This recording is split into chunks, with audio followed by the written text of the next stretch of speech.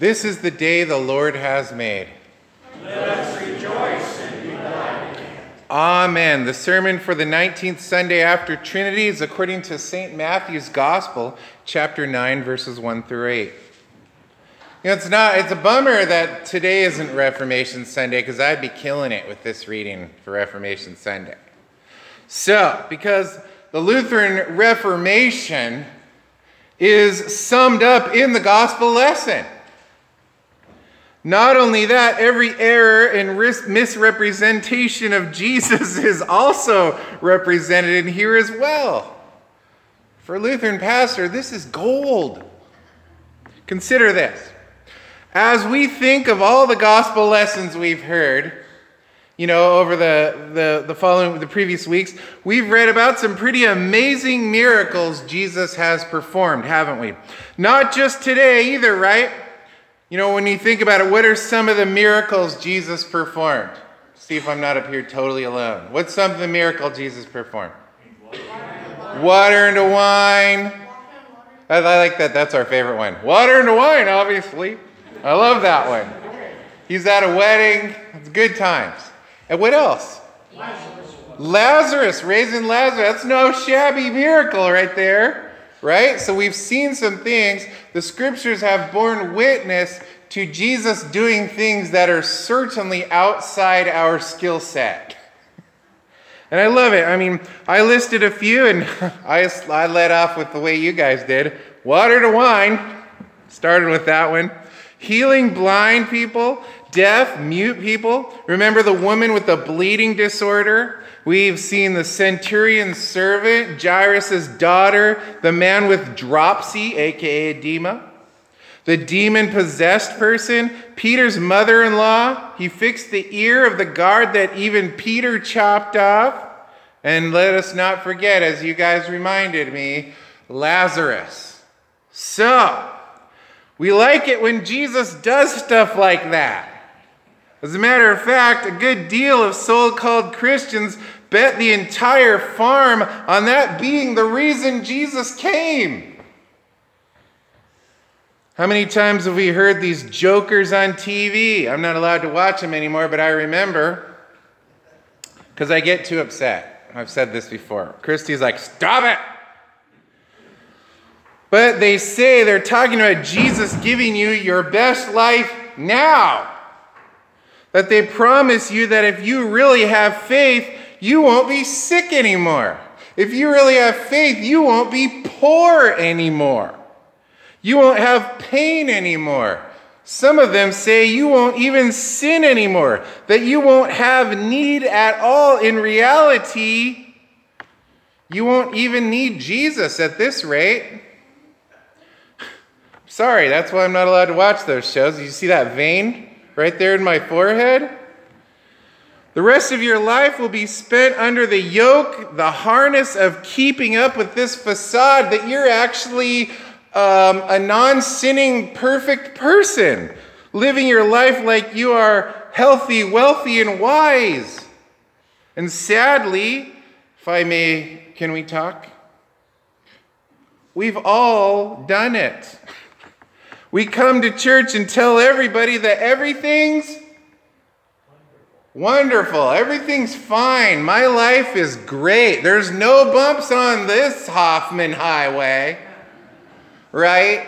And you tell people that we're gullible enough to go, oh, that's wonderful. And we actually believe it. Like everything is fine.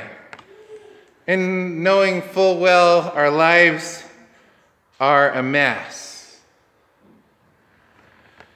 This idea that Jesus came just to fix us and teach us how to live, the how-to, ultimately points the finger, the onus, the responsibility of good on who? You. When Jesus came, and for those who believe that he simply came to give you basic instructions before leaving earth, Bible, that the show of his love is by giving you health, wealth, and prosperity.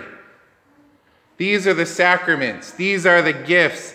These are the hopes of the wealth seekers. of the health seekers and not the Jesus seekers. As we consider Mark's and Luke's account of this event even, we see the second kind of interpretation. You'll remember that when they attempted to see Jesus, do you remember the house was full of people? So what'd they do with the guy? Lowered him through the roof. That's what I call motivation. That's what I want. I want those friends. Hey man, Hoffman's doing pretty bad. Lower him down. I wouldn't ask any friend to do that. I weigh more than most of my friends. So you see that they actually bring him through the roof. They brought him down. And well, unfortunately, a lot of people think that's the important thought. That they had their come to Jesus moment. That Jesus only helped those who... Oh my goodness, I love asking you guys questions. I did this at the pastor's conference and they looked at me like I was insane. You want me to talk? Yeah, because actually we believe this stuff, so we can engage. And so they say that they'll help those who help themselves. They had this bizarre thought, which is not Christian, but it's actually a pagan story about Hercules, if you ever want to talk to me about pagan mythology.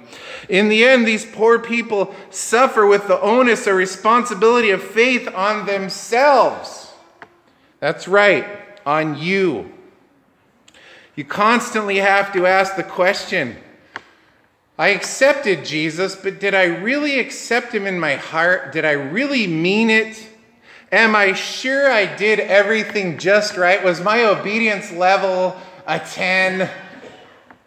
The sacrament given to these people is self-confidence in our own strength and reason. So, I'll come back to this, killing it on non-Reformation Sunday. What was the Reformation all about? St. Matthew confesses it here. And behold, some people brought to him a paralytic lying on a bed. And when Jesus saw their faith, he said to the paralytic, "Take heart, my son, your sins are forgiven." To this broken man, a man with no strength to rise and walk, to come to Jesus, a man who required the strength and mercy of others, extranos, outside of us, to even appear before Jesus, is met with the full force of the kingdom of God, meaning the forgiveness of sins. He didn't bring himself to Jesus any more than you or I do. But wow! What an answer from the Lord of heaven and earth.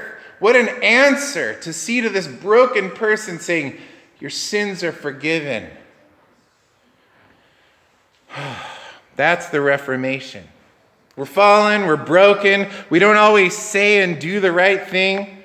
We don't have a pile of money, at least I don't. If you do, let me know, I'd like to see it. We don't always have the best health, do we? Most importantly, we don't have the I came to Jesus. We don't accept him. In reality, we know that even the simplest reading of the small catechism says, I, by my own strength or reason, cannot come to Jesus Christ or believe in him, but the Holy Spirit has called me by the gospel and enlightened me with his gifts. Jesus is doing this. Forgiveness and faith. These are the real gifts. And in this fellowship of this faith, Christ brings these gifts to you in words of holy absolution, in the water and the word of God in holy baptism, in the very body and blood of Jesus Christ given and shed for you for the forgiveness of your sins. Jesus came and died for you on the cross, not because you're perfect. We were joking about it in Bible study today. Jesus didn't come for good people. He'd have been a broom by himself. He came because you are not good enough, not worthy enough, because you are broken and fallen. He came because you need him, because you are lost and condemned creatures. because you need him to do it. That's why he did it, because you needed it. And still do. He didn't do it so that you would spend the rest of your life trying to ascend to him by your own righteousness and goodness. You are not rescued because God needed people to perform endless amounts of works to appease him because he is somehow lonely or lacking, and to give him as though he lacked pleasure or glory, that you and I might give it to him. That sounds weird, I know, but I've heard it. No, God did it all. He did simply because he's God and because he loved you first. John 3:16 is like, boom. The gospel is nothing other than God for his people, giving to his people. God giving to you all things that you need and don't deserve and couldn't afford them even if you did. That you are fallen and broken people who have an advocate to the Father who says, "Forgive them, Father," and he does.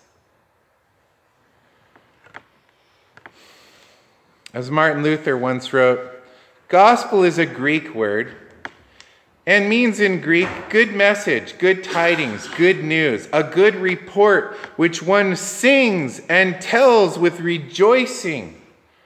So when David overcame the great Goliath, there came among the Jewish people the good report and encouraging news that their terrible enemy had been smitten, and they had been rescued and given joy and peace, and they sang and danced and were glad for it.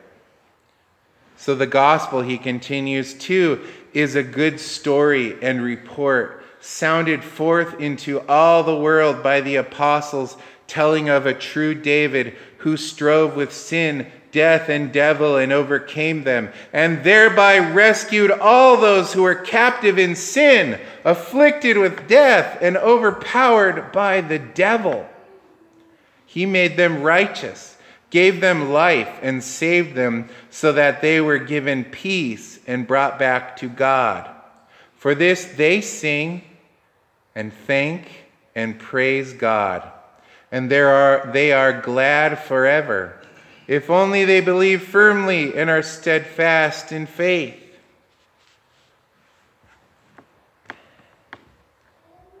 It occurs to you, or it should, that you are the recipients of God's great grace. This great mercy, this great hope against hope. When bodies fail, and they do, when finances wane, and they will, when people let you down, and I don't need to complete that sentence, when you let people down, you, alas, are not doomed. You are not alone. The confessions of a broken sinner are heard and answered with, "I forgive you." Not, "I'll forgive you if ... or "I forgive you but ... There is no other shoe to drop. His word is good. His word is final. His word is your comfort, your grace, your peace, and your hope. Another reason we rejoice in saying, "This is the day the Lord has made. Let us rejoice and be glad in it." Amen. Please rise.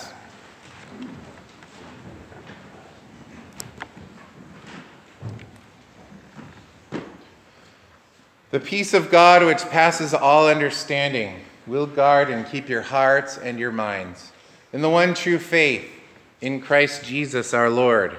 Amen.